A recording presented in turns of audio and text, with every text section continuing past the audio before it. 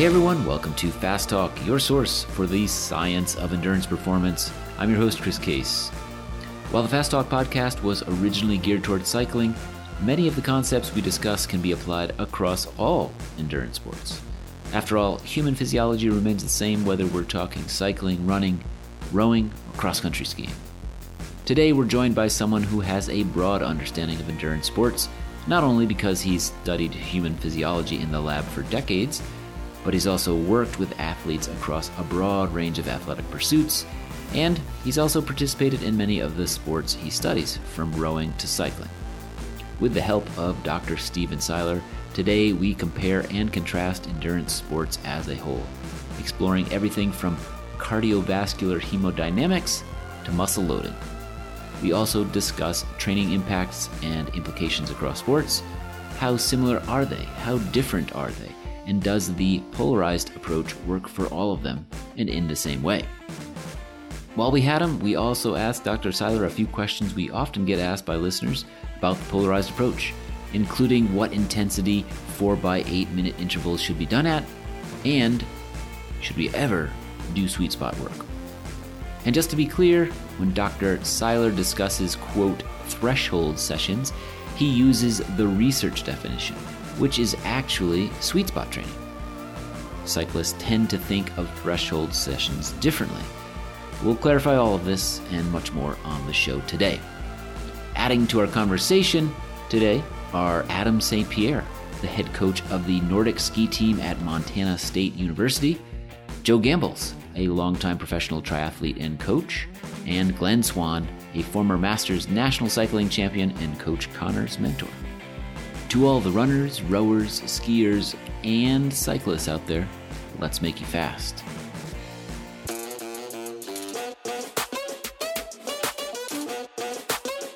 Hey Fast Talk listeners, our big off-season sale ends in just a few days.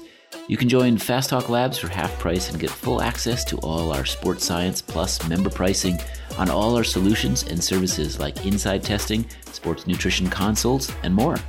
Join now during our special once-a-year offer to enjoy pathways, new workout ideas, expert sports nutrition strategies, new data analysis techniques, hundreds of the best guides and training science from world-class experts like Joe Friel, Dr. Stephen Seiler, Sebastian Weber, Julie Young, Dr. Stephen Chung, Julie Emmerman, and many Fast Talk guests. Dr. Stephen Seiler, it's a pleasure to have you back on Fast Talk. Welcome. Well, thank you. It's good to be back. I was feeling a little neglected and forgotten, to be perfectly honest. I thought, hey, well, I've gotten old. I'm old news. They've moved on. We know you're a busy guy, but the invitation is always open for you to join us here. And today, this is one that offline we've talked about doing for quite some time, because you aren't just someone who studies the sport of cycling. The Fast Talk podcast began a bit cycling heavy, cycling centric, but a lot of the concepts we talk about are universally applicable to endurance sports generally. And I know you've studied a lot of the great Nordic skiers, runners, cyclists, rowers. And so we want to dive into endurance sports generally and talk about some of the training characteristics that are present in all endurance sports, talk to that broader community. Yeah, maybe if you wouldn't mind, in a nutshell, what is your vast experience when it comes to studying endurance sports? Oh, man. Yeah, I just love the comparative aspect of it. But I've worked with speed skaters. I've worked with rowers. I've been a rower myself. I've been a cyclist myself. I'm working with cyclists now. I've studied cross-country skiers, and I've skied enough that I managed to do a 50-kilometer skiing race. So I've kind of touched into a lot of different sports, and I've always been fascinated with this kind of a comparative physiology approach.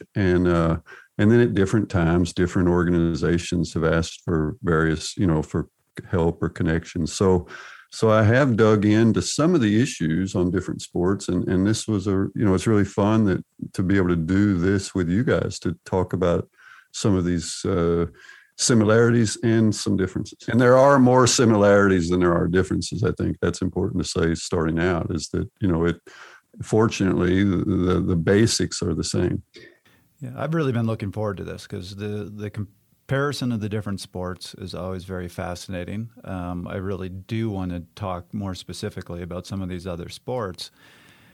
And, the thing I actually wanted to start out with here with you is this definition, because getting ready for this episode, I went back through a whole bunch of studies that compared the different sports, that talked about endurance sports in general, with the question in my head of, well, how do they define endurance sports? And what surprised me was I didn't find a single study that just defined what is an endurance sport. And I think that's an interesting question because, endurance sport can be what Chris did, which is go to Iceland and ride all of Iceland for 11 days. But if you look at energetics, it's actually surprising how quickly you go from relying mostly on anaerobic metabolism to relying on aerobic metabolism. So, obviously a 100-meter sprint is pretty anaerobic, but 400 meters, 800 meters, are those endurance sports? What are they? I'm going to make this simple for you, Connor. I'm going to give you two variables that I think, because I thought about this, and there's lots of ways you can spin it. But first of all, I would not say that if you're just touring around Iceland, I would not say that it's a sport, but it's an endurance activity. Fair. Because there's no winner or loser there. There's no finish line other than a finish, but not a who finishes first. So the first thing I would say in the endurance definition is that it's an endurance sport if it involves getting from A to B faster than some other individual or group or team. So it is a transportation activity. Essentially, I couldn't think of an endurance sport that doesn't involve starting one place and transporting your body another place. Zwift. Yeah, but it's but it's still true. You know what I mean? It's virtually you're still doing it. So there's a distance that's being covered. That's the first thing, because otherwise people could say, well, yeah, but soccer is an endurance sport. They're running. Well, no, it's not an endurance sport. It's a sport. It's a team sport that has an endurance component. And I want to distinguish between those where we're going to define endurance. So we're saying that is the key component. That's the key differentiator. And then the other variable is duration. And you were touching on it, is where's the duration line go? And it's a bit fuzzy, but you start to transition to predominantly aerobic energy metabolism already at about 3 minutes. In fact, you could even say 2, but I'm going to go 3, 4 and say, anything from these 1,500 meter events, 3-4 minute events and up, I'm going to say that what we see is the basic training characteristics actually are much more similar than they are different. So transportation, A to B, and let's say 3-4 minutes plus in duration, and you see a lot more similarity than you see difference. I just want to clarify one thing about my Iceland trip. There was a competitive aspect because I did it with somebody else, and every day at the end of the day, we'd look at our Garmin's, and Matt would say, how long did you ride today? And I'd say, I rode this, and he'd say, oh man, and then we'd ride around in circles in wherever we were, campground or. Seeing who could last the longest after a 12-hour day. We'd see who had the weren't you riding together? Yes, we were. I'm hopefully Matt is listening, and I'm teasing him right now. So you had some differences in the GPS yes, exactly. data. Yes. And so he was correcting for the GPS error. Yes. Their competition was who could eat more Snickers bars. Yeah, Chris won that one. There were many hidden competitions within that, but yeah. There's always hidden competitions. There's races within the race. So just to qualify, but I'm trying to define this based on what the audience sees, not on what the audience is not allowed to see. Right. I know we're many weeks past the Olympics, but I record the Olympics and I'm still catching up on it. And quite interesting, this was not intentional. This morning, the session that I was watching, they had the 5K race, and then they showed the finish of the women's marathon, which is in kilometers, about 40 kilometers. And 42. Yeah, what surprised me was, I mean, obviously the 5K was faster, but just watching it on TV, it looked about the same, even though there's a dramatic difference in the distance. Running style was very similar to me. They looked like they were going about the same pace. Like I said, I know they weren't. Well, I'll tell you, I can even help you because you're right. And the difference in velocity, because we've studied it. I went into the IAAF data and found about 40 women and 30 men. I can't remember exactly how many, but that were in the top 500 in the world, and who had done the 5,000, the 10,000, the half marathon, and the marathon in a single year, just to get a picture. And it's the difference in pace between a 5,000 and a marathon on average was only 13%. Yep. So, it is a very narrow band of velocity compared to power and cycling. I would think it's a narrower velocity band than it is a power band in cycling. And there's reasons for that. But anyway, so when you're looking at elite marathon running, they're technically not running very differently than they would be if they were running a 5,000. And in fact, they at the world-class level, they may put in surges that are 10K speed, So we've defined endurance sports as you are competing with somebody to be faster to get from a point A to a point B. And duration, we're saying, needs to be at least 3 minutes. Is there anything else that we would put in this definition? Not that comes to mind right now. And to be fair, if you look at the Olympics and you look at the endurance menu, they almost all of the events, save a couple, are in the window of 3 minutes to 2 hours. So they're all in that, you might say, pretty high intensity band where you're at threshold or above.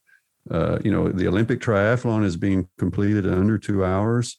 Mountain bike race is under 2 hours. The only one that doesn't fit in there is the road race in cycling, which can be a 6-hour event in the Olympics. But of course, it will be very stochastic, in power output. So the point is the Olympic events that you're watching, they're not ultra events. They are high intensity endurance events, essentially. And that's partly because of television. That's people only watch for so long. Yeah, we don't have the short-term attention span to deal with a 6-hour race usually. Although cycling is the one exception that I'm able to see in the Olympic menu. So it definitely is in that classic range of endurance events, 4 minutes to 2 hours. Yeah. So I think we want to dive into the physiology now, but there's kind of two big questions I feel we want to answer in this episode. One is comparing the different sports and how similar or different their training is. But I also think it's going to be very interesting to talk about the difference between, you have somebody, so we'll use cycling as an example. You have a track athlete who's doing a 4 or 5 minute event, and you have a road racer who's doing a 6-hour event. How similar or different is their training as well? So, but let's dive into the physiology. And you threw a big term at us when I asked you what you'd like to talk about. So you said, let's discuss cardiovascular hemodynamics. Yeah, that's a good starting point. I mean, I would argue that the default position for the human is upright running. If we think of an evolutionarily supported position, meaning that our adaptations over time have been optimized for that transition to an upright position and running. So I think that's the default. And the reason I say that is because once we understand that, it helps it tells us a little bit about some of the hemodynamics. Now, you live in Colorado. I'm from Texas and Arkansas, but in that area, most places where the land is flat or fairly flat, you'll see water towers, right? You know what I'm talking about? and you can see them on the horizon in flat places, and they've got the name of the football team or whatever, go Wildcats. And so, well, what's the purpose of the water tower? Well, the water tower elevates the town's water supply, creates a gravitational load so that it pushes the water down, and that creates enough pressure to drive getting the water out to all the sinks and toilets in the town. And that is analogous to the heart pumping water out, right? They're using a static pressure, but we use the pressure of the heart. But the other pump that we don't think about very much, that's true both in town and in our bodies, is you got to get that water back up to the tower. You got to recharge the tower, and that requires an actual pump. And in the human body, it is the muscle pump. The muscle pump facilitates, it really helps to bring back blood flow from the extremities. So when we're running, that every time the muscles contract, it helps to squeeze that blood, that venous blood, back up vertically towards the heart. It helps venous return. And so you could say that the running motion, the running contraction pattern, all of that it all fits together in an optimized way for the cardiovascular system to function. Just like that tower and the pump, works for the water department in your hometown. And you need both, because it's a closed system and they both are necessary. You need the pressure from the tower and you need the pump to bring back the water. So now when we get out of that position, then things change a little bit. Does that make sense? Mm-hmm. Yep. So then so we can get into a little bit of it. I mean, but the basics are the same, but the subtleties change a little bit in terms of hemodynamics, and it manifests itself in different ways. That your body position, if you're on the bike and you sit up, your heart rate will tend to have a brief increase, right? And as you get down on the drops, your heart rate may actually go down if you're holding the same power. But that's not because it's easier, but because there's a change in that relationship between venous return, blood flow back to your heart, and stroke volume and heart rate. Adam St. Pierre is both an experienced exercise physiologist and Nordic ski coach. Let's hear what he has to say about the impact of the different endurance activities on hemodynamics. Like typically, cross-country skiing engages more muscle mass than cycling, right? Because we are using upper body. There's a lot of core engagement for propulsion in addition to the lower body movement. So in many cases, like an equivalent workload or an equivalent lactate production, we'll see a higher heart rate in cross-country skiing compared to cycling. Again, because of that increased muscle recruitment, just whole body, as well as the posture. The heart has to work a little harder to pump blood up to the brain in an upright posture compared to like swimming or cycling, where you're more of a horizontal posture. So, there's some general rules of thumb you can utilize when trying to equate workload in one sport to workload in another. And the rule of thumb, we used to estimate at the Boulder Center for Sports Medicine was, if you want an equivalent workload cross-country skiing to cycling, you probably add anywhere from 5 to 15 beats a minute to the heart rate target you would use for cycling. So for an easy ride, you're going out and targeting 140 beats a minute. 150 to 155 is probably an equivalent workload for cross-country skiing. What a lot of less proficient cross-country skiers notice is that it can be really hard to work easy because of the technical demands. Similar to swimming, I get in a pool and I'm working my absolute hardest and I am not moving anywhere. So you get on your skis and you can just flail around and work perfectly hard, but not move particularly fast. So in cross-country skiing, we're trying to have the balance of technical proficiency and just maximal aerobic power output. Cross-country skiing, like swimming, is a very technique-intensive sport. Whereas cycling, yes, there's some technique involved, but most would agree it's generally it's an engine sport. You're trying to get that engine as big as possible. Well, we also want a big engine for cross-country skiing. That big engine doesn't do you a heck of a lot of good unless you can use it to produce power in a way that will move you forward. So we do a lot of technique work. Our training this time of year is fairly balanced between classic roller skiing, skate roller skiing, and running. And then some athletes will utilize cycling as a sort of an additional aerobic workout, when they have extra time. But we're able to do some we call it ski imitation, bounding or ski walking, and that fits in well with run training. And then we do our technique work real specifically on roller skis. So roller skiing is a great way to improve your technique, but it also requires you to be fairly proficient on your skis, or you risk falling. Falling on snow has a relatively low impact. You're not going to lose a ton of skin, and chances are you won't get hurt. Falling on roller skis has a slightly higher level of consequence. Much like road cycling, you go down, you're losing some skin, and there's potential for greater injury. And I remember some of my early physiology classes, the way it was explained to me is humans are designed to either be moving or essentially lying down. Because when you're lying down, your body no longer has to fight gravity. The blood can get back to the heart much more easily.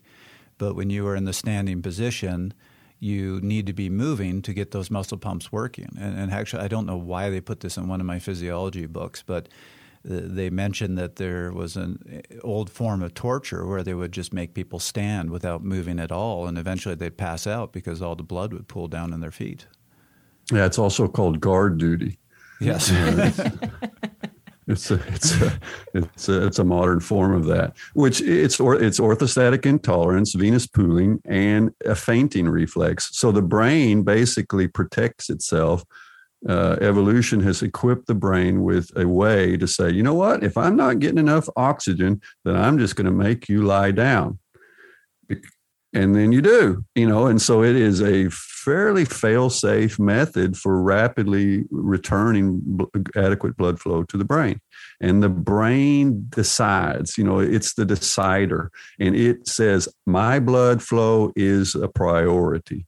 And so we have various reflexes, including the fainting reflex and the Cushing reflex, which will just drive blood pressure up crazy to get blood flow to the brain during times of stress, or in a situation where not doing so can lead to death. So we've got a lot of these, we've got a lot of this evolutionary baggage that helps us to survive under conditions that perhaps aren't so normal today, but those reflexes are still relevant when we're exercising. And a quick side note or tangent, since we're on the subject, we have little one-way valves in our venous system because, the muscles can pump that blood back up, but in between the muscles contracting, gravity could just pull that blood back down. So you have those one-way valves that then close and keep the blood higher up. And that's one of the reasons if you get massage or if you're doing foam rolling, you only ever want to put pressure towards the heart, because if you massage away from the heart, you can damage those valves. Yeah, and it's a great point. And it also feeds another issue is that as we get older, there is a risk of blowouts. And you start to see guys like me that have some vein in their calf or their leg that looks kind of like, it's gotten wiggly. It's no longer smooth and straight. It's kind of become like a I don't know, Alpe d'Huez hairpin curve. And that is a vein that is basically blown out and those valves aren't working anymore. And I have one because of a blood clot that happened to me. So, but it's fairly common in, I see quite a few middle-aged endurance athletes, and I'll see a calf and I'm like, yep, they got a blowout, and then you wear the pressure socks or, and stuff to help keep blood from pooling in the calf or so forth. So all this stuff fits together, and it's part of that basic understanding of the hemodynamics. And hemodynamics just means the movement of blood in the system, and what are the various variables that are influencing that relationship between stroke volume, which is the amount of blood being pushed out each beat, and heart rate. And you put those two together and you get cardiac output, which is oxygen delivery. I mean, that's essentially putting the limitations on oxygen delivery. So it's a valuable, understanding these basics is pretty valuable information for any endurance exerciser, because that's your basic pump. And it's worthwhile to know how that pump is working.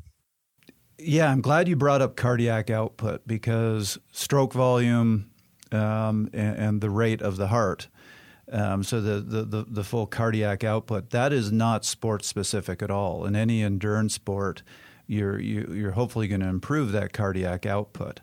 But when you get to the actual oxygen delivery to the muscles, that can be a little sport specific. So, for example, cycling is almost exclusively your legs. So you're going to really see the body focus on oxygen delivery to those muscles. Where if you're doing something like Nordic skiing, you're using your full body. So there's going to have to be delivery to all muscles, which is certainly going to both impact heart rate, also impact any sort of peripheral adaptations. So I guess that's the next question to you is, what is general, and then how does the individual sports impact this oxygen delivery? Right. Well, it's a great question, and it's a fun one too, because again, you can kind of get into this evolutionary aspect and say, well, we've gone from basically being 4-limb to 2-limb dominant. And so when you put athletes in that 4-limb situation where all 4 limbs need blood flow at the same time, like in cross-country skiing, then you really put the heart under, I won't say duress. I mean, you're challenging blood flow delivery, because now you've got to open up the valves to multiple limbs at the same time. And so this is one of the more challenging cardiovascular situations. And I think it's one of the reasons why we tend to see some of the biggest VO2 max values in cross-country skiing, because it is that quadrupedal situation that will create the greatest amount of muscle mass that's active at the same time.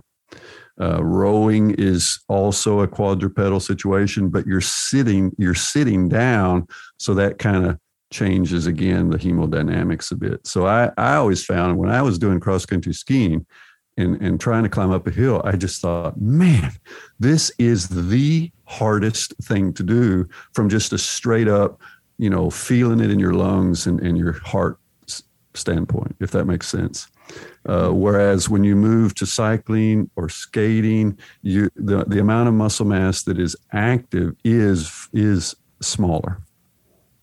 So you feel more. It almost feels more acutely limited by what's happening in the local muscle. Does that ring true for you? No, that makes a lot of sense, and that raises the question of, so particularly if you're using heart rate zones to train, can you use the same heart rate zones for all the different sports, or is that going to become more sport specific? Yeah, that's a good question, and there's been a fair bit of research on that. And what you can basically, the basic rule of thumb is that running, in general, will elicit the highest maximum heart rate. And in particular, running up a grade, so if we want to make sure we get a good maximum heart rate test, we're going to have people run on a hill or do a couple intervals on a hill and then do an all out effort on the hill or on a treadmill and so forth. Most people will get their highest heart rate then, especially if they're untrained. And in most studies, even if they're trained, there tends to be a small difference. Running will be maybe 5 beats higher than cycling. or 5, 7, 8 beats. And then compared with swimming, running may be 10 to 12 beats higher than what we would see as a peak heart rate for swimming, a peak heart rate for cycling, and then a max heart rate for running. And this is so typical that we even use those terms, peak and max, whereas peak is the sport-specific maximum, or the highest heart rate you see in that modality. And max is just true max. It's the highest heart rate this athlete sees in any activity. Okay. So you'll see a lot of that peak versus max. And that's the reason that is there, is because there are differences from sport to sport. If you're a triathlete, or if you're just a recreational athlete and you're jumping on, you're going to run and you haven't been running in a while, then you'll probably feel like your heart rate is just way too high at first, because your body's just not used to running, number one. And number two, there's some hemodynamic differences, meaning heart rate tends to be higher anyway. Joe Gambles, a former professional triathlete turned coach, is used to needing different ways to pace efforts depending on the sport. Let's hear some of the ways he addresses that challenge. For running, it's pace and heart rate, obviously, and the best gauge of that is an open half marathon sort of effort and look at what your average heart rate is for that. So you can pull that data from maybe a 70.3 race that they've done recently. You could get them to throw them into a running race or something like that and use that data. But yeah, definitely things like your heart rate in running is a lot higher. You're using a lot more muscles and probably generating a little bit more heat. And in triathlon, the run is last, so you're at that point dehydrated. You're running at the hotter part of the day, so it's difficult heart rate. I think in running, pacing is probably more important. I think is like I look at it two ways, because as a professional, you need to run this pace to be competitive. When you're coaching an amateur, they know you can use more like metrics like heart rate to sort of give them a guide of, because they maybe don't know what their limits are. Whereas professional, they know what their limit is and what they need to do. Yeah, runners tend to talk more about pace. They do. When they're prescribing a workout, it's do this at your 10K pace, do this at your marathon pace. And it's amazing runners' ability to really just go, 10K pace. I know exactly what that is. You won't see that many runners using heart rate. Like you'll see a lot of triathletes and professional triathletes using heart rate in running. And I think heart rate, it also in triathlon, it tells you, it's a great indicator of how fatigued you are as well. And that's obviously another tangent that, like for me, if my heart rate wasn't responsive, it means I was in the depths of fatigue and I needed to have some time away and rest. Well, I was actually just talking with an athlete a couple of weeks ago who was a pretty well-trained runner and had just taken up cycling. I felt bad for him because he knew his running heart rate zones, and when he got on the bike, he tried to train at the same zones. He was asking me, am I a wimp here? I can't, that's killing me to try to hit those same heart rates. And, right, exactly. And my response was, you need to adjust your zones. It just gives me this look, what are you talking about? I don't get it. I'm like, cycling zones and running heart rate zones are different. And you just saw this look on his face of, aha. Now it all makes sense. An epiphany. Yeah. And it's double jeopardy if you're going from running to cycling, because you'll be used to a higher heart rate anyway, just because of those so-called hemodynamic issues I was talking about. Plus, you won't have the local muscular adaptations. So you're hitting your so-called threshold power at a much lower heart rate than you feel like you should be. And it gets better if you keep cycling, of course. And what we see with really well-trained triathletes is those differences start to really shrink. So there is a training issue. And in cross-country skiing, the parallel is that if you compare their VO2 max skiing with all four limbs or running, it is obviously higher than if they're just using their upper body, like in double poling. But when they're really fit and it's race season, that gap shrinks. So their upper body capacity gets closer to their whole body capacity. It's one of the key signs we see is like, all right, this athlete's ready to roll. They're ready for the season because they've added in the specific upper body training on the snow. Maybe this is a silly question, but just to be clear, the heart rate zones that you're talking about between the different sports, there are clear differences there. What about, the two thresholds that we often talk about? Do those shift similarly? Yeah, they do. Again, that the amount of shift can vary depending on the level of the athlete and the amount of training that they're doing. These elite triathletes are doing so much training in all these different modalities that they are so well trained peripherally that there's very little difference in where in either the max heart rate or the thresholds. But for most of us that are focusing on one or the other, we will see a difference. If I go out running now, my threshold heart rate is going to be low in running, relatively speaking, because I'm better trained for cycling. So there's a specificity issue. If you have a top trained cyclist, they won't necessarily have as high a VO2 in running, VO2 max. If you have a top trained runner, they'll tend to have an underperforming cycling VO2 max.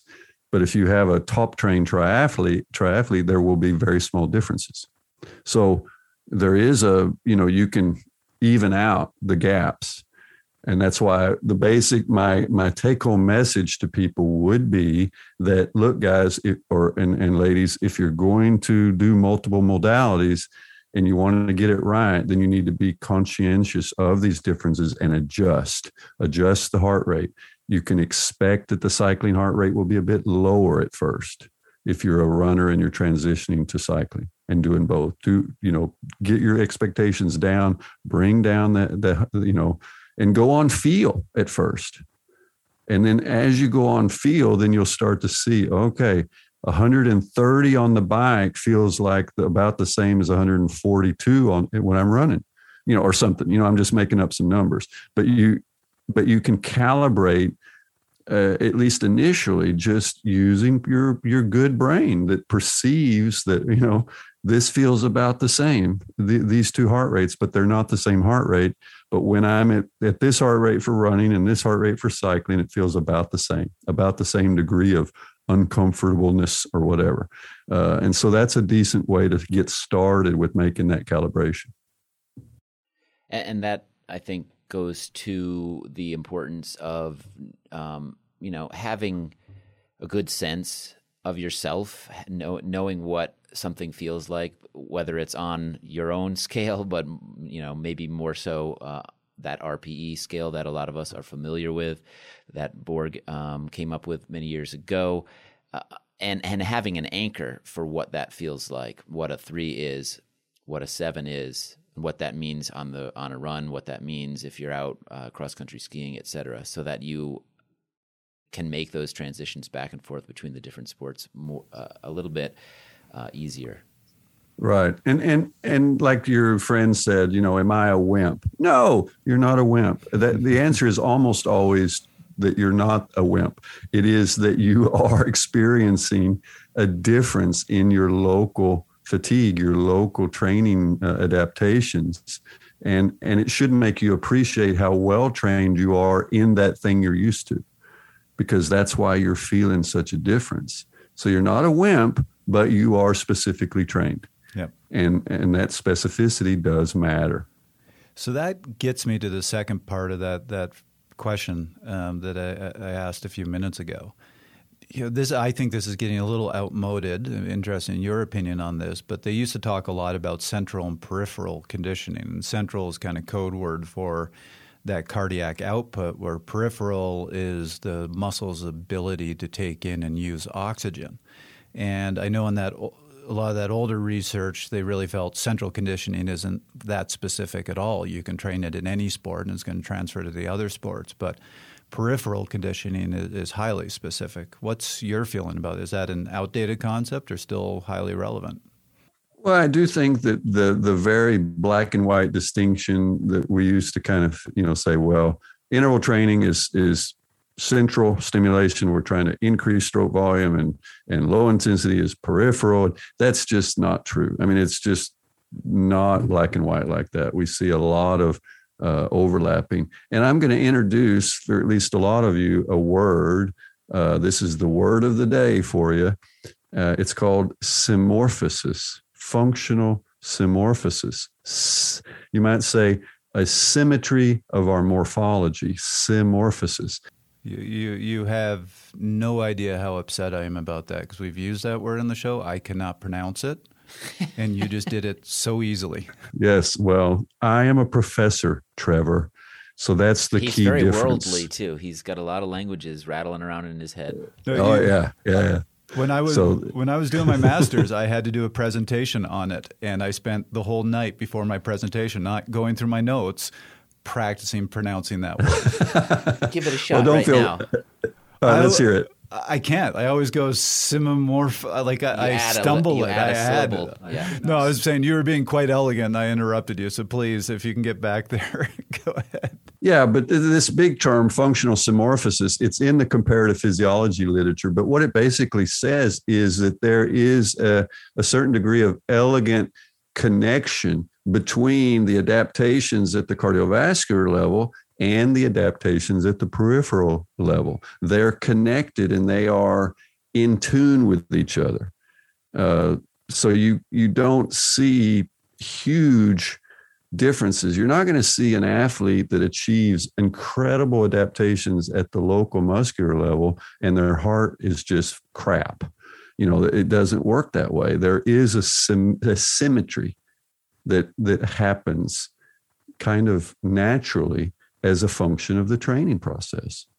And we see it in nature, and that you don't see an overdeveloped heart relative to the musculature. You don't typically see a massively overdeveloped musculature from an endurance standpoint, and then a heart that is just totally untrained. It cannot happen, essentially, because they are both active during every training session. So they co-adapt.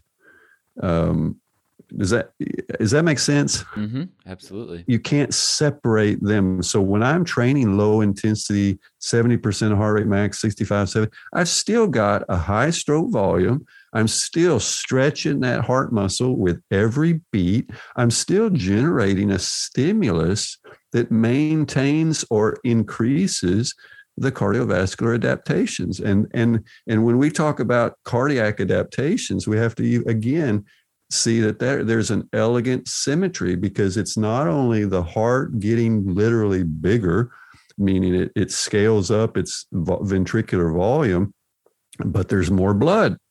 So if you got a bigger pump, you need a bigger volume of blood in the pump apparatus, and the body says, well, then I'll make more blood. So that is happening at the same time. There is a symmetry or a synchronization between these different adaptations. They're all being connected. Well, so the thing I want to throw in here as well, which gets at another side of the elegance. You brought up, wait for it, symorphosis. Brilliant. Right? Well done. Got it. Thank you. A lot of certainly when I read some of the old research on that, some of it came out of is there was this question in oxygen delivery of what is the limiting step from when you breathe in oxygen to when the lungs deliver it to the blood, to the cardiac output, to the muscles taking up the oxygen. There was this long-standing question of what is the rate limiting step. And I read a great paper on symorphosis that basically said there isn't, that everything is equally developed because our bodies are remarkably efficient. And why would you have one part overbuilt that just can't be used? So they're all essentially on equal footing. Yeah, and that's a great example is the body. And I think that's important to remember. The body is super efficient. And so it doesn't keep adaptations that aren't needed, and it doesn't create adaptations that aren't needed either. So an exception to this, or humans can mess this up with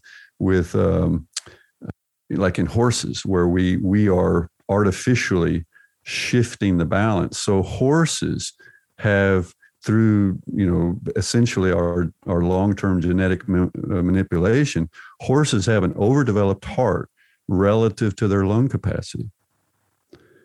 And so thoroughbred horses have just incredible hearts. They are genetically, they don't get heart disease. They are just, the heart is it's what has been adapted for cardiac function.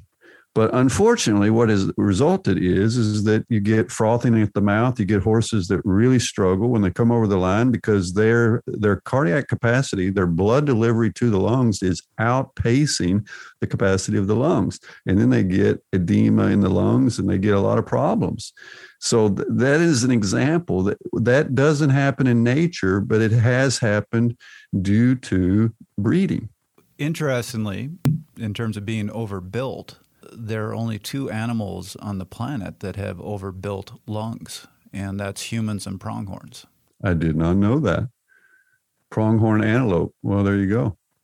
And we do have a bit of an overdevelopment in the sense that the reason we say that's true is, as you know, we can do a maximum ventilation test and have just people voluntarily breathe as fast and hard as they can for X number of seconds, and you can calculate their maximum ventilation volume. And then you can have them do a VO2 max test on a treadmill, and you measure their ventilation during that test.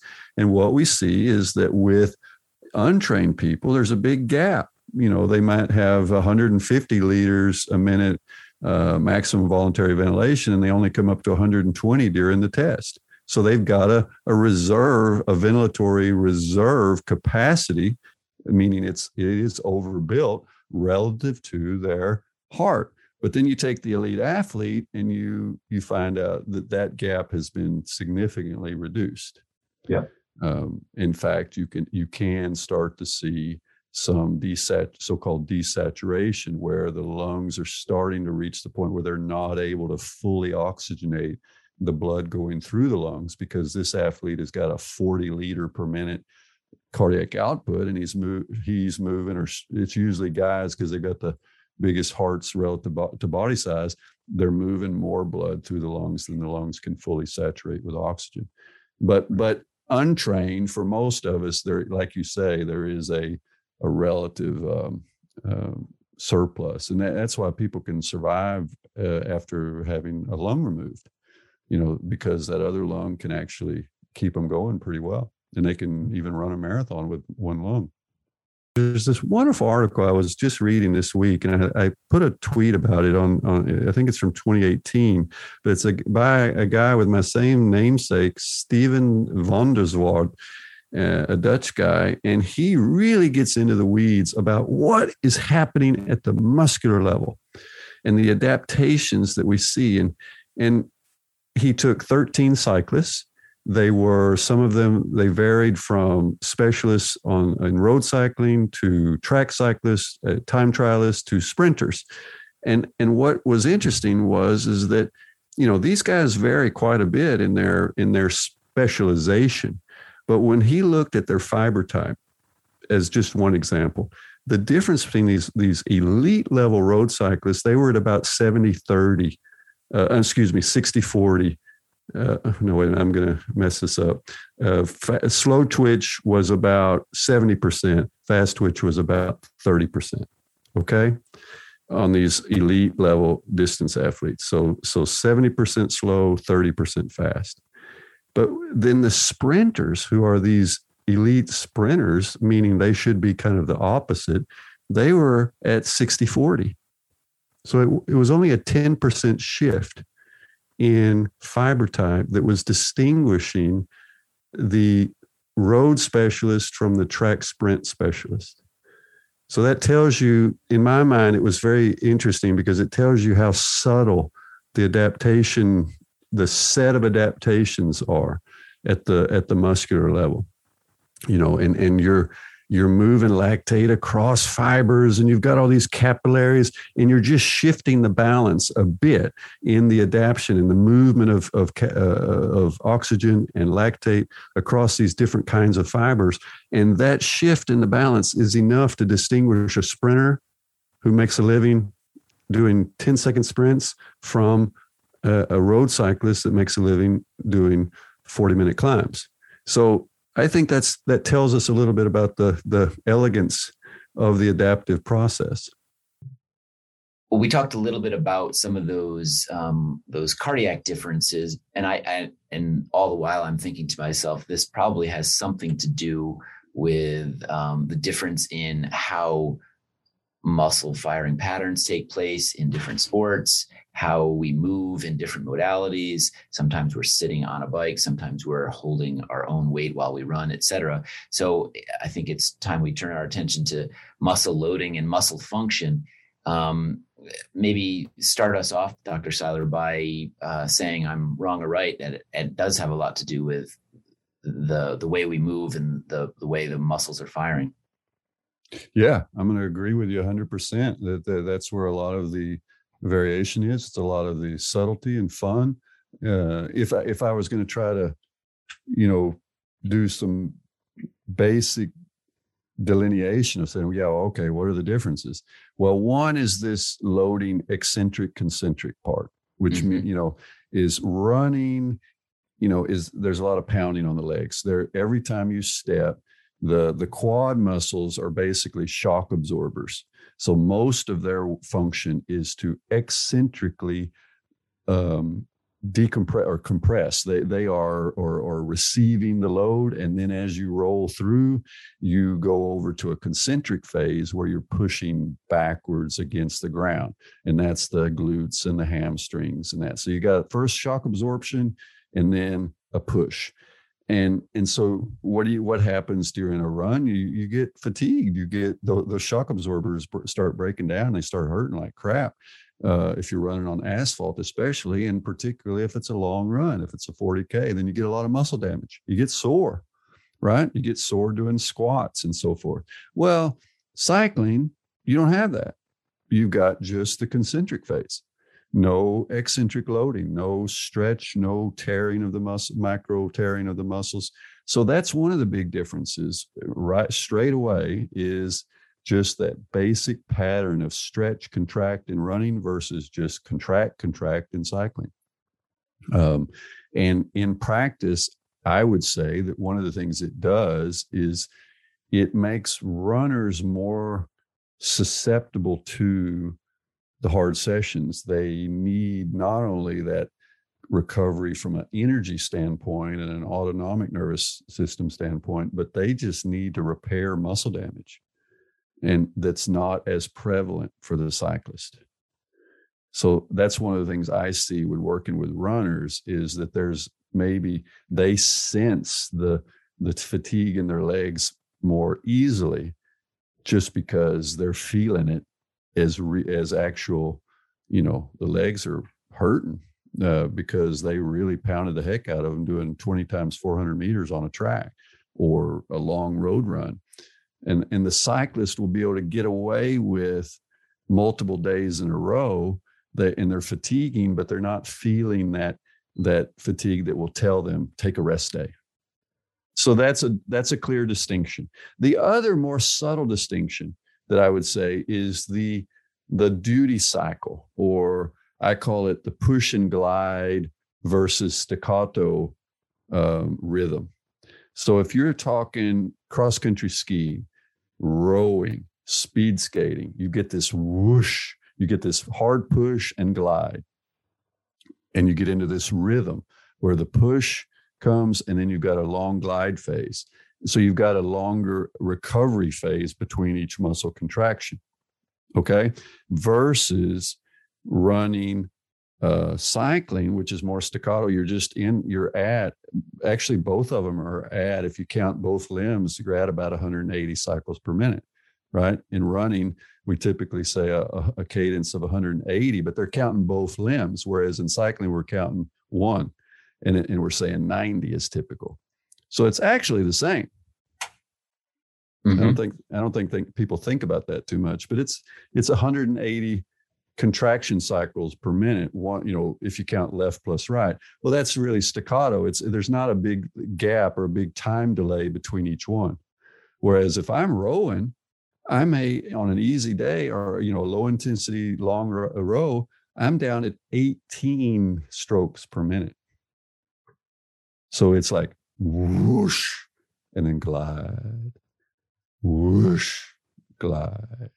So the force signature is very different. Does that make sense? And this is a gearing issue, if you think about it, is that in these push and glide sports, you can use gearing to control intensity. You have a lot of modulation in the frequency of contraction. So the rower can modulate between way down at 15, which feels like, it's tough because you got to really balance the boat as you glide, you slide back up to the catch. And then you're up at 45, so you've got a threefold change in frequency from, the lowest cadence you might be at to the highest. Same thing with, in cross-country skiing. You watch the really good skiers, they are really slowing down on the flats, and they're just working on their weight transfer from leg to leg. They're pushing off and they've got this smooth glide. That's one of the things that distinguishes the really good ones is they've got such good balance that they have a long glide phase. Whereas the putzes like me, our center of gravity is kind of in between and we're not gliding long enough on one ski. So push and glide is one difference, and that creates the potential to control your intensity with the frequency, and then you try to keep the force signature at least at a decent quality all the time.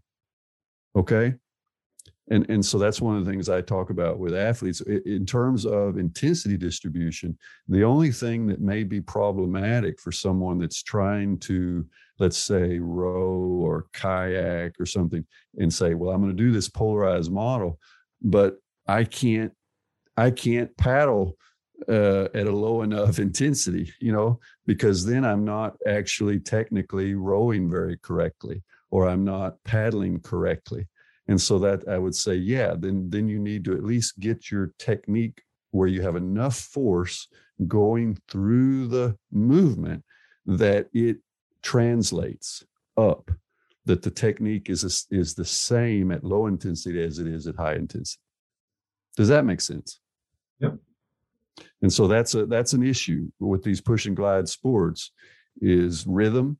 That's why they're wonderful. They, because when you're in the rhythm and you really, it's working for you, it gives you a feeling that I'm sorry, I just can't get from running or cycling, because there is that beautiful rhythmicity to it, but it's also a gearing thing. And it's something we use consciously in the intensity control. Whereas in running, you wouldn't, if you're running slow, you're at 170 cadence. And if you're running really fast, you're at 195. So it's not a big range, not a big difference. The frequency is part of the picture, but it's not a big part. It's mostly just pushing harder each step. Makes sense? Same for cycling, essentially. You're not dramatically changing your cadence. You are a little, but not a lot. You're just pushing harder on the pedals.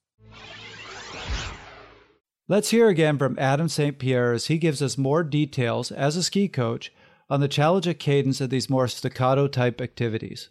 When you look at running or cycling, they're talking about stride rates or pedal cadences, in the 80 to 90, sometimes 90 plus range. Whereas rowing, I think optimal is like 28 to 34 strokes per minute.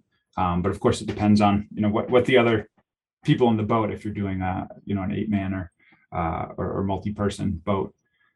Swimming is somewhere in the middle in terms of stroke rate. Skiing is totally variable. Typically, you have your energy production, your propulsion phase, and then you have your glide phase. And depending on the terrain, the type of snow, ski preparation, athlete fitness, athlete balance, two athletes can be going the same speed and going at very different, cycle rates. So these are all factors that we practice in training. So we try to teach skiing as gears, and this, is similar to cyclists. We're not talking about, an 1128 or something, but you've got different gears for different speeds, essentially, and the speed is dependent on terrain and snow conditions and athlete proficiency. But at your slowest speeds, you may use a diagonal skate or a herringbone technique, depending if you're skate or classic, which might have your arms and legs are moving independently, kind of like running up a hill. In less steep terrain or in faster conditions, you may use a V1 or an offset type skate technique, or you may use a diagonal stride in classic. And then different techniques for faster and faster techniques, all the way down to a tuck. When you're going down a hill and it no longer makes sense to continue to use energy to produce power, you just get into your most aerodynamic position and hang on. So in doing so, like, we think of cross-country skiing as a power endurance sport, because unlike running and cycling, where you have a relatively steady power output throughout the stride or throughout the pedal stroke, we apply a lot of power very quickly, and then we have sort of a recovery or a glide phase. So similar to rowing in that respect. So we do a fair amount of strength training, which may include plyometrics. It may include med ball slams, Olympic lifts. We actually get propulsion from upper body and core as well. So we're focused a lot on all the muscle groups of the body in our strength training. But then, we work a lot on technique and balance, because if you can't balance on a gliding ski in uncertain terrain, all that power you put into it is getting wasted somewhere. So there's sort of a nuance between, training just the aerobic engine and the VO2 max lactate threshold type training that we'll do on foot or on skis or on roller skis, or even on bike. And then the more subtle, sort of neurological, neuromuscular training to improve balance and technique. And part of what I love about ski coaching is the sort of the art and science of mixing the two. Ideal scenario, you can train both, but at certain points you've got to sort of favor one over the other.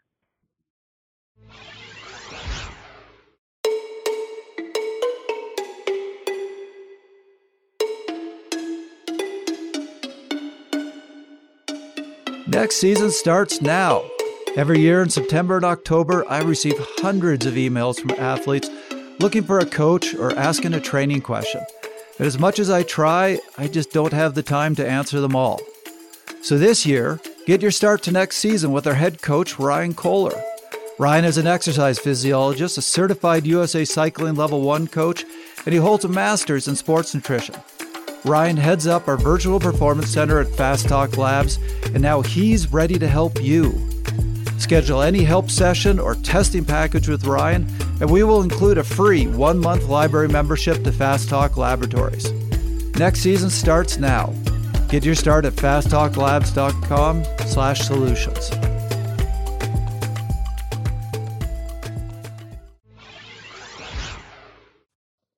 So the question I have for you, so this is going to take a second to explain, but I go back to the biomechanics lab that I worked at, and we were studying the muscle firing patterns in various movements. And when you're a cyclist, you kind of think, oh, well, it's a quad sport. But actually, when you start thinking about all the different smaller stability muscles that are involved in the movement, in a single pedal stroke, you're recruiting 25, 30 different muscles over the course of that stroke, and they have to fire right at the right moments. Same thing with running, same thing with a lot of these sports. So in something with a higher cadence like cycling or running, training those neural patterns is really key. Otherwise, things start firing at the wrong time, or you get inappropriate co-contractions. that can really mess up your economy. So my question to you is, in those higher, so I'm already saying in those higher cadence sports, training that neural side is really important. In those slower sports like rowing, or where you have that long glide, is training those neural patterns as critical? Well, I think there's a different criticality. As a former rower myself, what becomes critical there is the balance issue. That, what characterizes the great rowers, the great skiers, is their weight, their perfect balance, perfect symmetry in the boat. Everything's in balance. You're sitting on a boat, not or your boat is on the water, not in the water in rowing, in a sense. So you got no balance that's intrinsic to the boat. Your balance is being achieved through your movements and the oars. And so these low cadence workouts for rowers and for skiers are about achieving powerful pushes and maintaining balance so that the glide phase is optimized. In rowing, we say you win the race between the strokes because it's the efficiency of the glide. Are you getting the maximum centimeters out of each push because you have perfect balance? So those push and glide sports, they use low cadence to work on that. And then if you can't row well slow, meaning a slow cadence, you won't row well fast.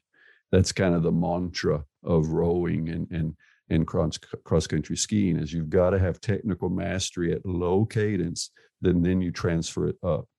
Now, for cycling, whether you're at 70 or 90 or 110 cadence, it's not harder to sit on the bike. It's not harder to balance. You know what? So it's a different issue. And then we get over to what you're talking about, which is the subtleties of firing patterns among these multiple muscles that you're including, the core, the stabilizers versus the drivers and so forth. And I do think that probably, for example, it's definitely, if you want to be a sprint cyclist, they've got to do a lot of high cadence work, because they just have to be able to maximize power through high cadence and optimize that neuromuscular firing pattern. Now, how much does it matter? How much does the firing pattern change for, after, a cyclist that started at 1 year and then 5 years later? How much better are they? I don't know what the data says about that. But I would assume that there are some adaptations that contribute to increased efficiency. I would also think that in a push and glide sport, since you are relying so much on that glide, that you better work on your techniques so that you maximize the power with each stroke or push, so that the glide, you maximize the glide, if that makes sense. Yeah. So they go together. If I can't stay in balance and slide up into what we call the catch, which is that compressed point where my legs are bent, I'm in a squat position, I'm ready to take the water and pull or push. Well, yeah, the one leads to the other. So when you're in good balance, you can pull hard. When you're able to pull hard, you get nice speed, which gives you a longer glide phase. So there's a reciprocal kind of deal. And when everything's going well, then you just feel like you just want to just keep pulling hard every stroke, and because the magic is there. But when it's not going well, then the whole cycle feels like crap. So the errors are cyclical, in the sense that there is no way to disconnect the problems or the good rowing. It's a pattern. It's a cycle. Right. In these push and glide sports, that's the issue, and that's when you'll hear them. I had 10 good strokes today. They strung together 10 strokes in a row that felt really good, and that was enough to bring them back tomorrow to try again, because it is so darn hard to get perfection, to achieve perfection, like golf. Yes. So I think that is a big difference that we see in those sports when I worked with speed skaters, I mean, they're so tuned in to that feeling of weight transfer from push to push and so forth. And those kinds of things, I don't think we talk about as much in cycling. Let's move on. I know you guys could talk science all day, but let's move on from the science, the deeper science, and talk somewhat more about the training implications, the characteristics here. And Dr. Seiler, as a proponent, as almost a popularizer of the polarized training method, I'm curious to know if, based on all the different sports and athletes you've looked at and the research you've done over the years, how the polarized training approach works for these different methods. If it looks the same, if it works the same, if it how does that look in practice? The heart of the model is that a large percentage of the total volume of training is at this so-called low intensity, below that first lactate turn point, talking pace, green zone. And that is, we see that in every single sport. So that fundamental anchor is there every time. But then the differentiation will be, okay, if 80% of the sessions are low intensity and 20% are threshold plus, then what do those 20% look like? And there you see some variation. You see some longer events where they'll do more threshold work. And you'll see the rowing events that last 6 minutes and the 4-minute middle distance athletes and so forth, they may do more high intensity work. So the way they're cutting up the pie of that 20% varies, but they're still doing the green work, the low intensity volume. They still have the base work that is fundamental to the cyclist, the runner, the swimmer, the rower, and the skier. So that's what we've seen. But then there is the individualization, and then I guess the other issue is that we are generally seeing that all of the sports, they are careful with how they use the really high intensity work. In a 5-zone model, the zone 5 sessions, the really high lactate, that you see surprisingly little of that. Actually. So it's not, you could argue and say, well, I'm going to summarize by saying easy stays easy and hard is harder. But actually, easy stays easy and hard is hard, but not excessively hard, because excessively hard every day will also break you down.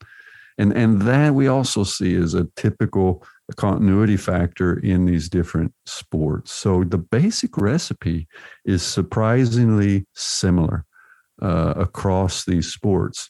But you need to be, you get tuned into the subtleties of technique, to the subtleties of local muscle fatigue, running versus cycling. And then maybe we could talk a little bit about whether there's some training transfer. We go back to that famous term, cross training. Is there such a thing? Does it work? So I think I'll take a pause and let you reflect on what I've said already. But I think that's probably relevant for the listener too. Is hey, if I do cycling, will that make me a better runner? My first mentor, Glenn Swan, has experience at a high level in multiple endurance sports, including cycling and skiing.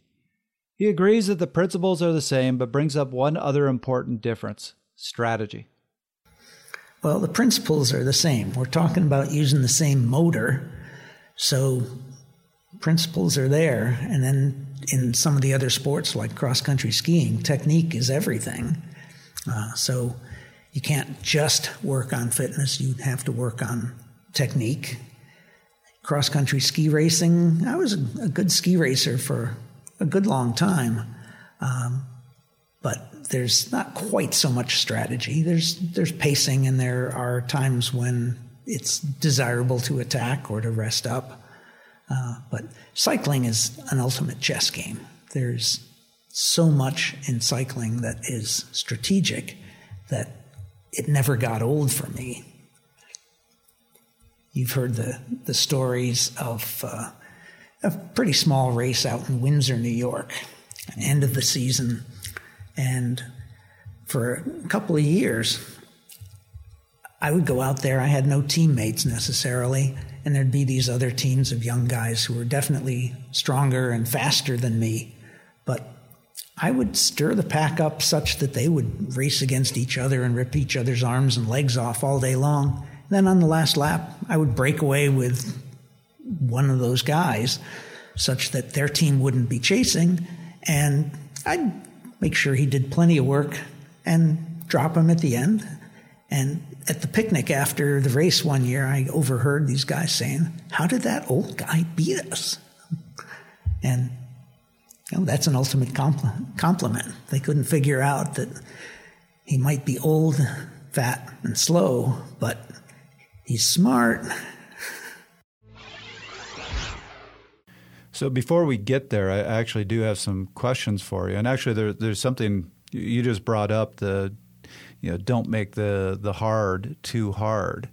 And I have to mention this. I recently had a discussion with a few people on our forum about that high-intensity work, and brought up the fact that on one of our earlier episodes you said even the pros, you see when they do that high-intensity work, if they're doing something around that the VT2, they accumulate somewhere in the 35 to 40 minutes of total time doing at intensity.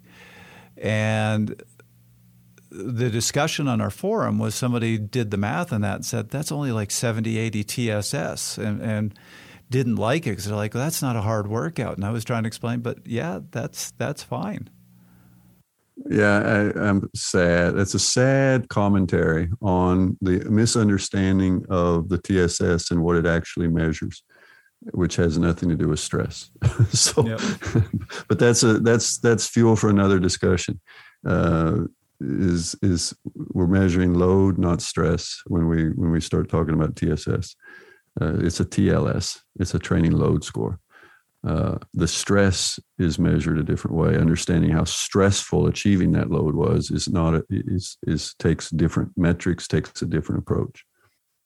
So if we can get that across in a different way, then I'm happy. I'm happy to try to help do that. But that they are really different, and it's a sad commentary if people get so wrapped up in the TSS that they train wrong in their effort to achieve it, to achieve some number.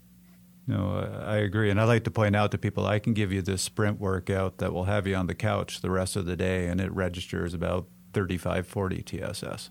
It registers as a recovery ride. I've even had my heart watch. I've had 20 millimolar lactate, and my heart watch told me I didn't do anything today. It's just because the algorithms are not, they can't take into account these really high intensity impacts on muscle, and it's just counting heartbeats basically. So now the question that I do want to ask you, I'm going to reference a study. I believe you said this was some students of yours who put together this study. So it was the lead author was Stogel, and looked at on a 3-zone model how all these different sports broke up their training across the different periods in the season. And the one thing that I found interesting was certainly in rowing, in cross-country skiing, you saw an extreme polarization. They did almost nothing in zone 2, but they did point out that cyclists tended to be a little more pyramidal, meaning they did more time, and so they still did the bulk of their training in zone 1, but they would do more time in zone 2 than they would in zone 3. And I've always wanted to ask you about that and whether you think that's the way it should be in cycling. They certainly concluded in the study that they felt cyclists would improve their training if they polarized more than they currently are. But I want to hear your thoughts on this. Yeah, that was Thomas Stogel and Billy Spierlich, and I think Stogel's from Austria and Spierlich is based in Germany. So they're not students of mine, but I know of them and I've communicated with them, and I think I was even a reviewer on one of their on the review they initially did, and I challenged them to kind of really push me or push my work, and they did, and they said, look, what about pyramidal, and so that was an important contribution to help us be more subtle, because they were saying, look, things are getting called polarized that aren't really polarized. The training intensity distribution has been called polarized just if it has a lot of low intensity. And so they introduced some more subtlety in the language. And I think that was good. Now, yeah, rowing and let's see, I think skiing, we also see when we've looked at the data, it's been very clearly polarized. And I think one of the reasons for that is that in rowing particularly, you have perfect control of the intensity. You're on flat water. There's never hills to climb. So they do doubles every day. They don't do these 4-hour workouts. They do multiple shorter workouts. So 90-minute workouts, and the 90 minutes will be all low intensity, and it'll just be whoosh, whoosh for 18 strokes a minute for an hour and a half. And there's no, there is no stochasticity. And then they do their interval sessions, and they're very clearly interval sessions. So yeah, they're totally polarized. And then the same with skiers, they're pretty good at controlling that, and they don't mess around too much in those middle intensities. Then you get to cycling. Well, the terrain dictates quite a bit of it, and you've got a lot of subtle little bumps, and there is no such thing as a truly flat road, really, if you look carefully at the GPS. And so there's constant little perturbations in power, and then you get in a long ride, you get some leakage of the low intensity up, due in part to cardiovascular, drift. You get also, if you're doing the interval session in the middle of the ride, you get a lot of so-called threshold intensity heart rate distribution, just because heart rate's either going up through that zone or coming down through that zone. Does that make sense? Yes. Yes. So you get a lot of leakage of heart rate and power up and down through the threshold zone, even though you're not actually working at threshold. If I do 30-15s, or 30-30s, Trevor, you've done some of these workouts. If you compare the power profile with the heart rate profile, they don't match up, because you get a bipolar power profile and you get a heart rate profile that's sitting square in the middle. Yep. No, that's a good point. One of my favorite workouts is the classic Tabatas. When I'm getting ready for fine tune my form, it's the 2010s, and I'm either at a really high wattage or 100 watts. I'm going super easy. So if you look at the power, it's super polarized. But my heart rate, the whole workout, is sitting right in the middle of that zone 2, or top end of that zone 2. Yeah. So now, how do you categorize that workout, right? So this is where we get into some issues. The weeds get kind of thick in cycling, because of the tendency towards the longer workouts with a bit of a mixed intensity profile, where we add some so-called efforts during the ride. Yeah, you're going to get more.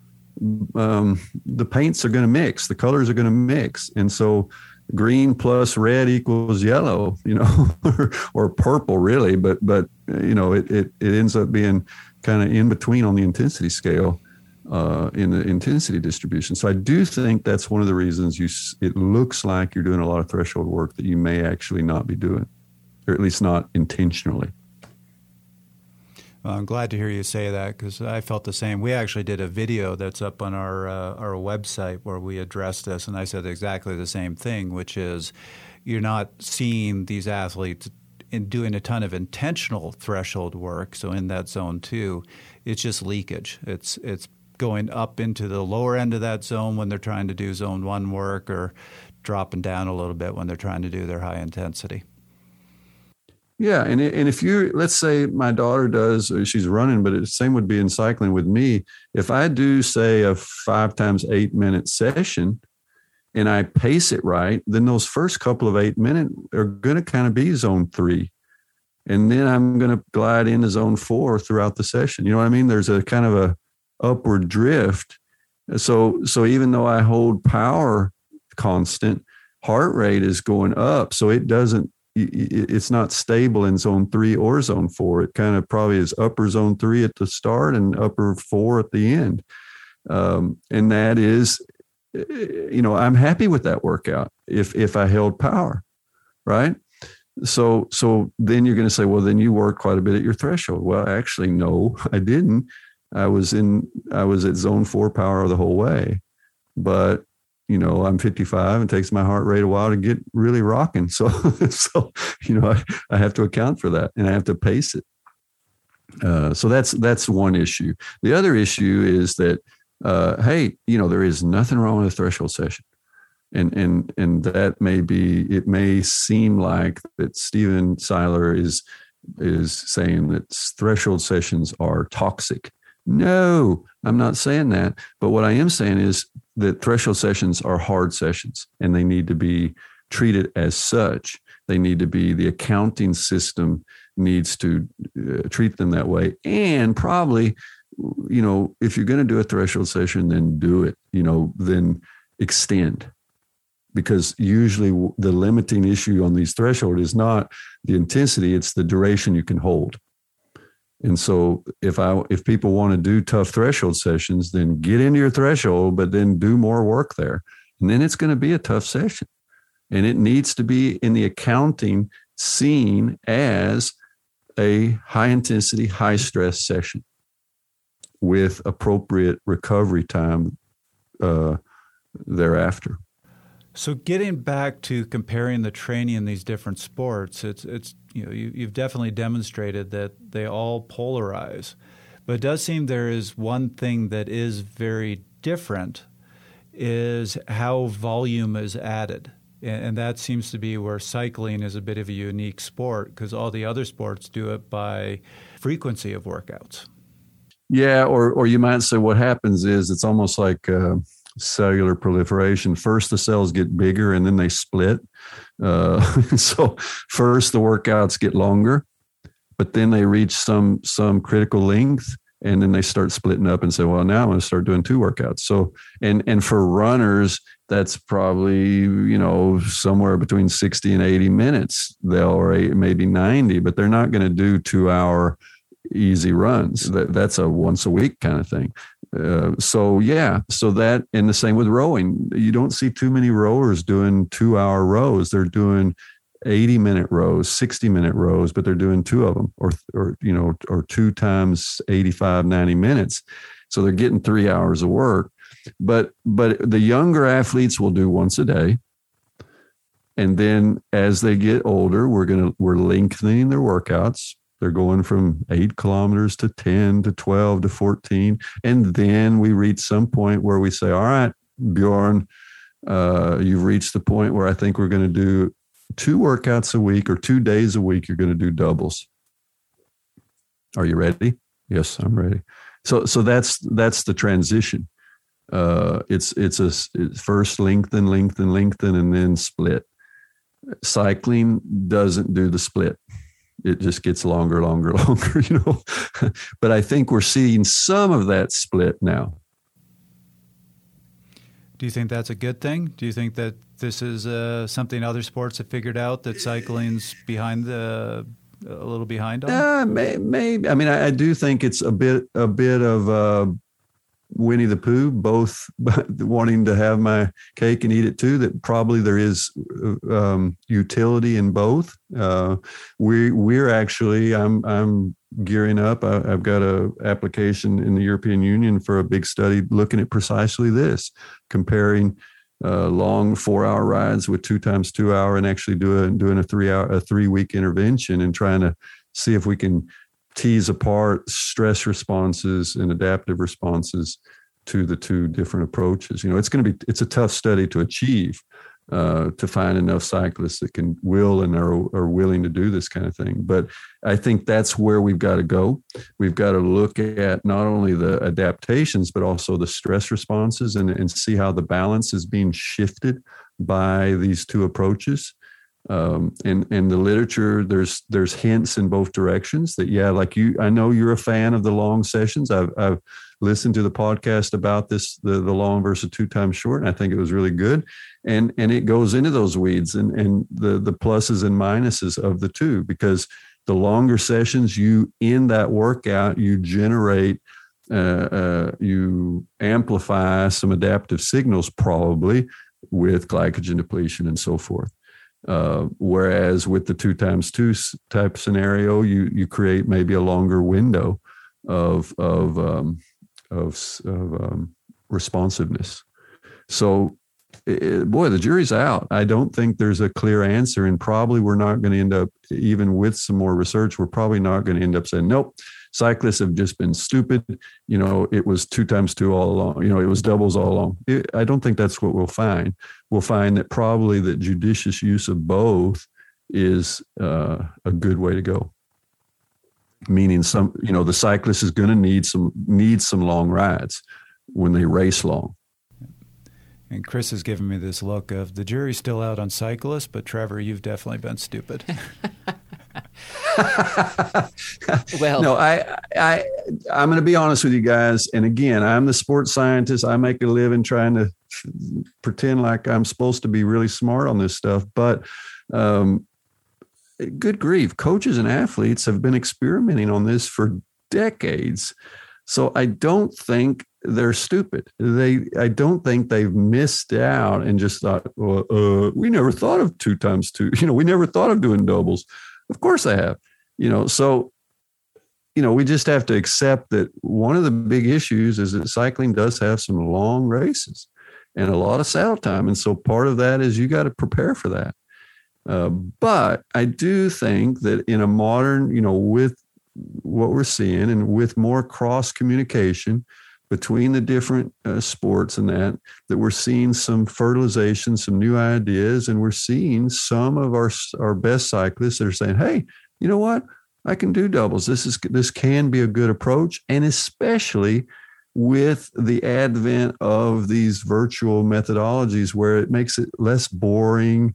There's a lot of different things that are coming together, right? And so I think that's why we're starting to see more, a little bit more flexibility up in the heads of some of our cyclists. So that's a good thing, but I don't think we're going to, in 5 years, I'll be able to come back to you and say, well, we have the answer. It's complex, and the degree of overlapping, the degree of individualization, the degree of interaction with nutrition and genetics and so forth is going to be so significant that I don't think we'll see a black and white deal. It'll be gray. The last thing we'll discuss is how well training in one endurance sports transfers to the others. But before we get into it with Dr. Seiler, let's hear Joe Gamble's take on the question. Swimmers or triathlete swimmers? Because triathlete swimmers will swim with a watch, which I, shake my head at. But swimmers will use a pace clock. Okay. And it's really interesting how swimmers train, because you'll never see a swimmer do what like a cyclist would do. Maybe they might do 3 by 20 minutes in a 2-hour ride.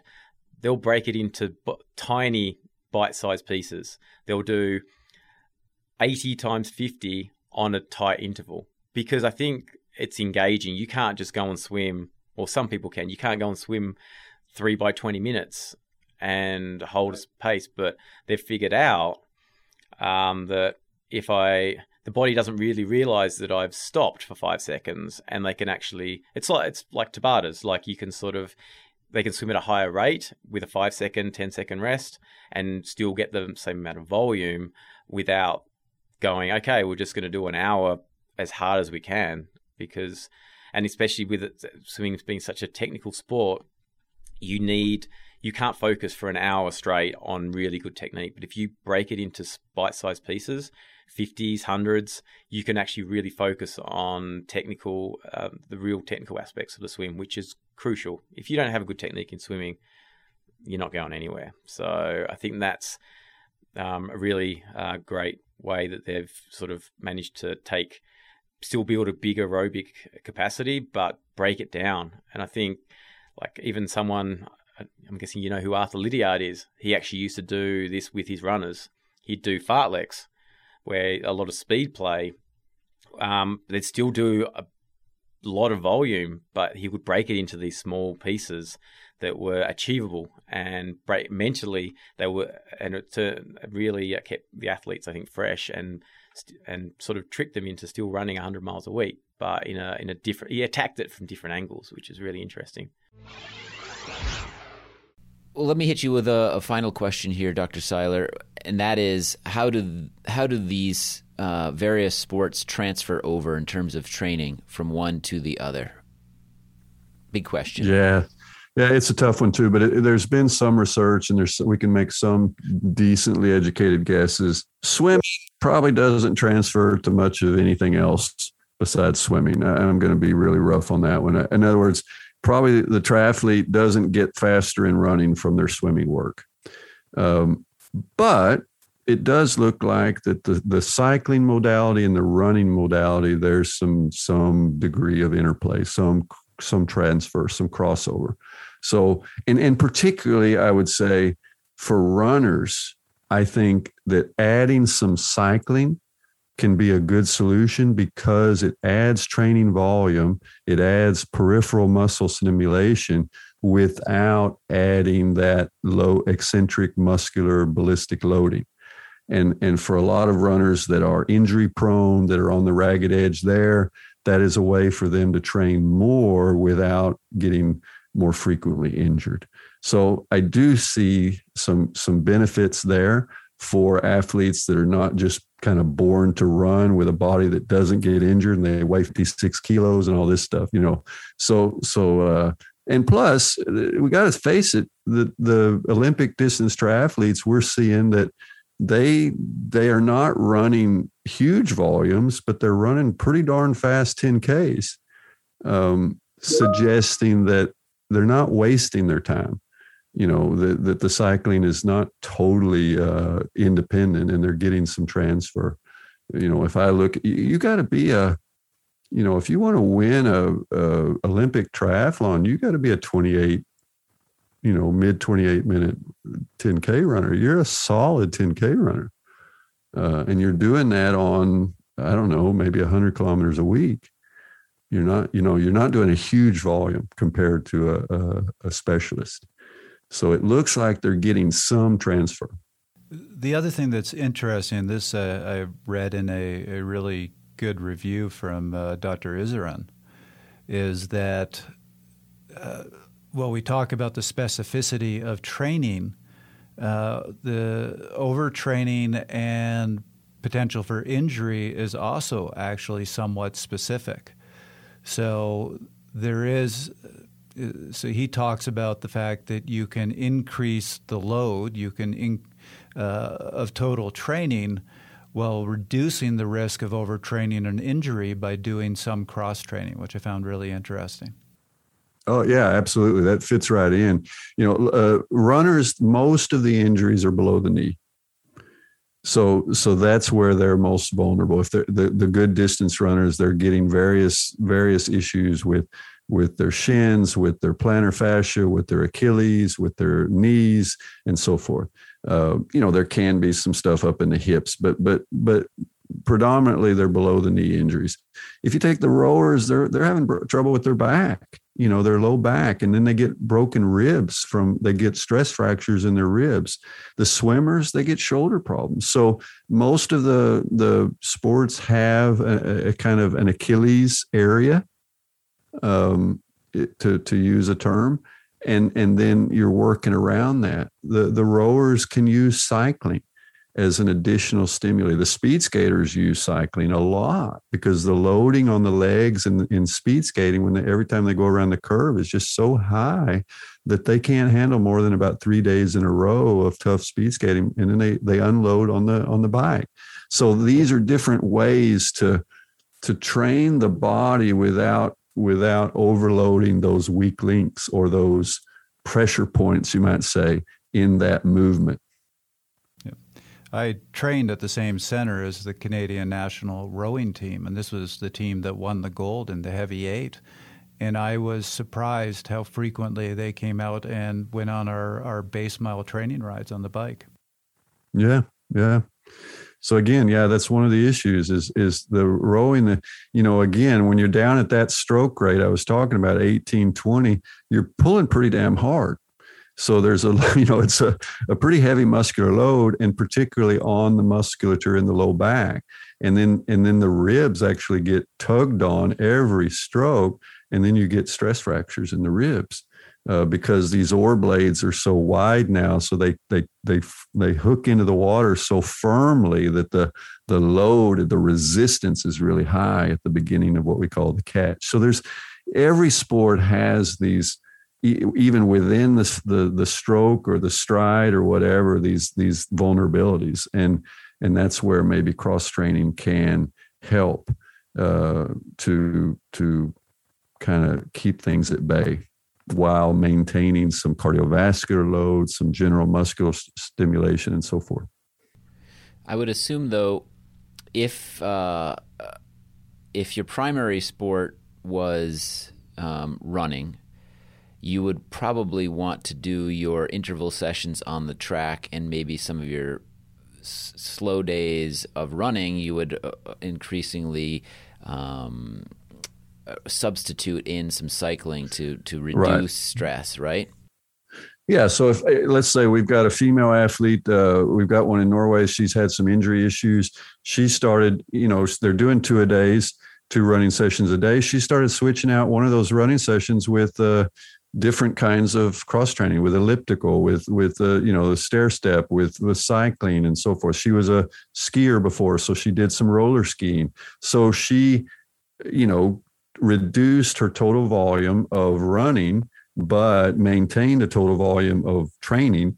And then, as you say, her specific hard sessions were running. That was just a subtle switch she made. She said, look, I stay healthier if I bring down my total running kilometers per week, but I maintain my total volume by substituting in these other modalities. And she stays happy, stays healthy, and runs better. And I think cyclists can do that too. Cyclists can get into this where they have a lot of, you're always in that crouched position. You need to extend. You need to do some counter activities that kind of put you in a different body position that stretch you back out. I think, and also they need bone stimulation. So, like the team I work with, the coach, he has his athletes at least run once a week, and this is a professional cycling team, but he wants them to get some stimulations for bone health. And it's just also a mental break. It's just a alternative modality. They can put on their headphones and go run for 45 minutes and it's good for them. So we're going on a bit of a tangent here, but while we have you on the show, I actually really want to ask you this question, because I think the debate that I've seen most frequently on our forum and through emails is when somebody's doing your 4x8 minute intervals, what's the intensity? And we get into the weeds. Is it 101%, 100%? My opinion, which is that really doesn't matter because day-to-day fluctuation. But should you be targeting a number, or should you just be doing them as hard as you can do them? Yeah, if I were going to give someone advice on that, I'd say, all right, if you're going to do 4x8, let's go ahead and plan on doing it for 4 weeks. Let's go ahead and put in a block or a cycle, a 4-week cycle, where every week for 4 weeks, we're going to do a 4x8 session, just one.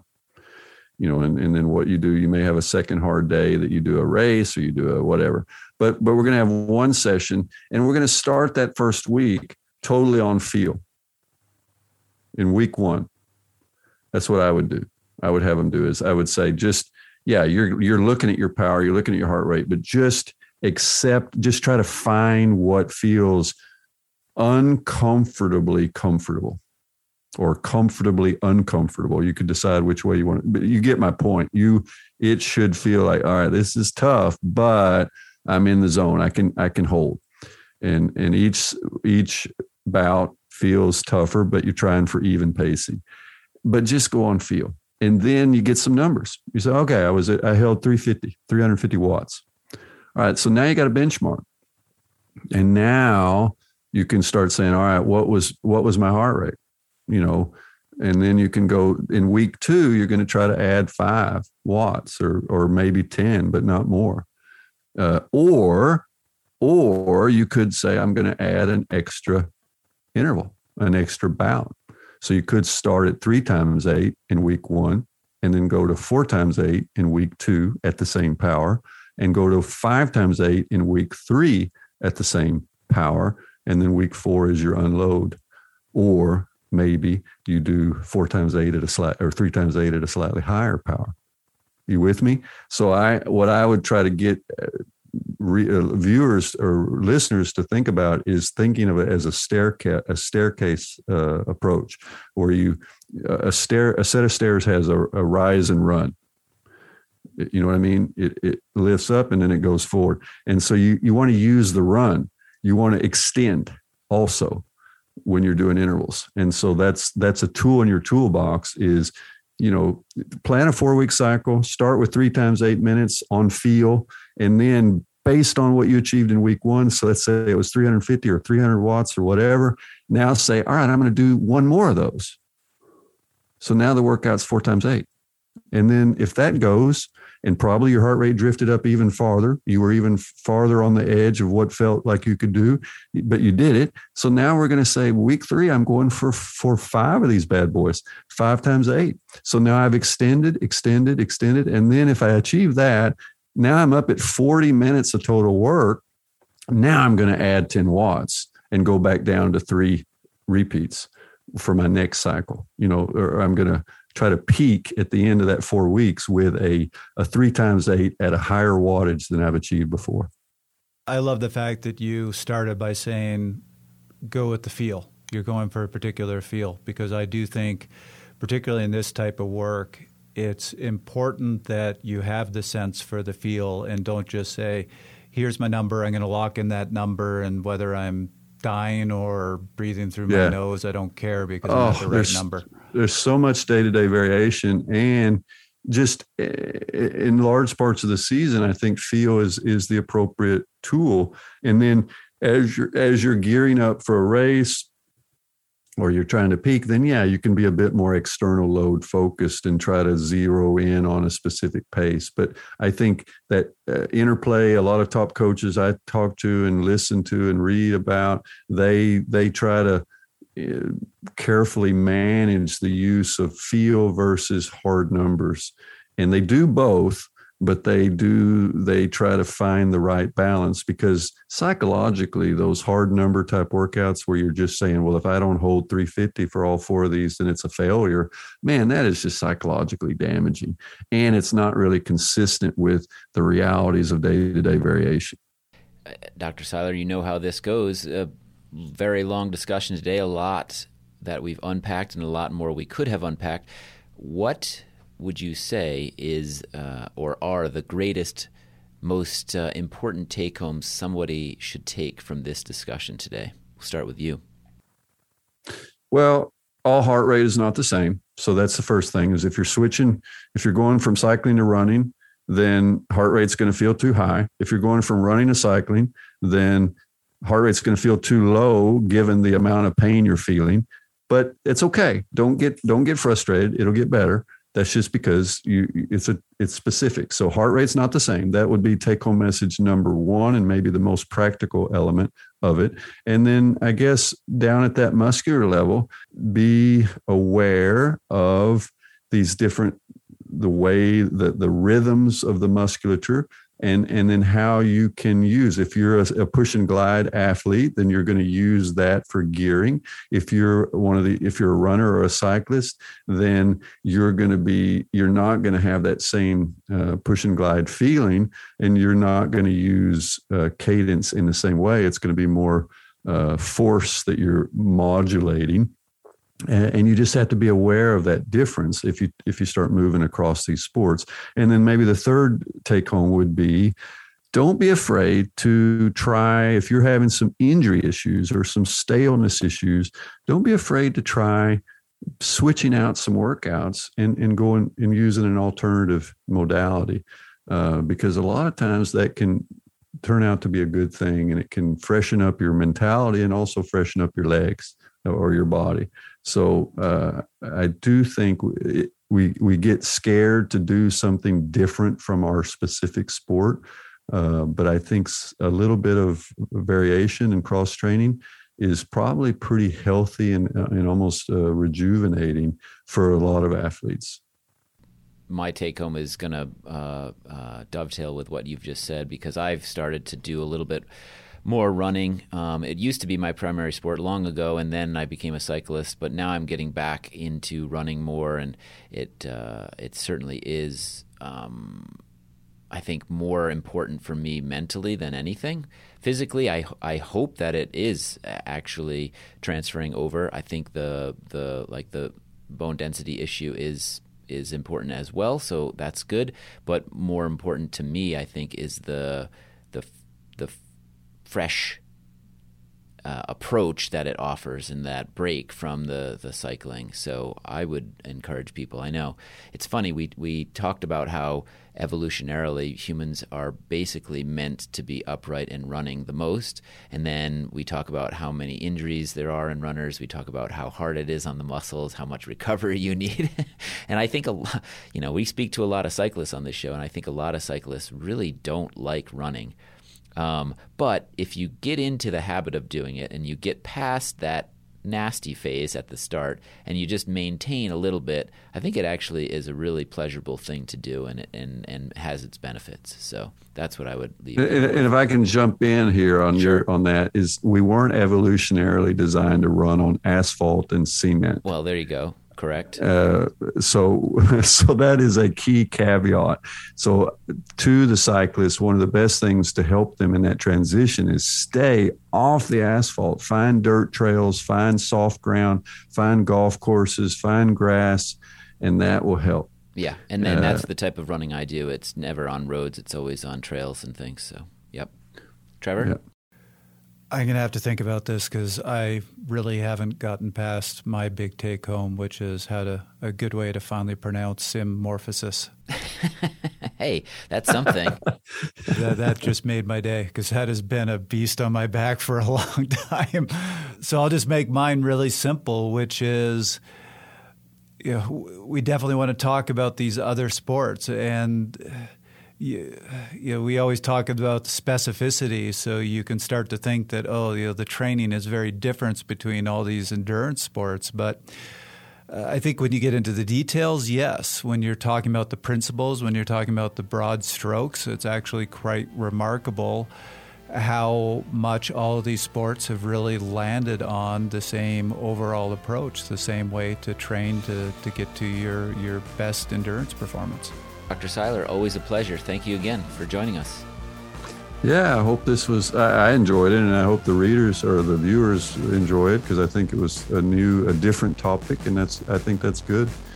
And I do think that just bringing down the barrier for a bit of cross training, cross fertilization, whatever you want to call it, I think that's a good thing. That was another episode of Fast Talk. Subscribe to Fast Talk wherever you prefer to find your favorite podcasts. Be sure to leave us a rating and a review. The thoughts and opinions expressed on Fast Talk are those of the individual. As always, we love your feedback. Join the conversation at forums.fasttalklabs.com to discuss each and every episode, and become a member of Fast Talk Laboratories at fasttalklabs.com/join to become a part of our education and coaching community. For Dr. Steven Seiler, Adam St. Pierre, Joe Gambles, Glenn Swan, and Trevor Connor, I'm Chris Case. Thanks for listening.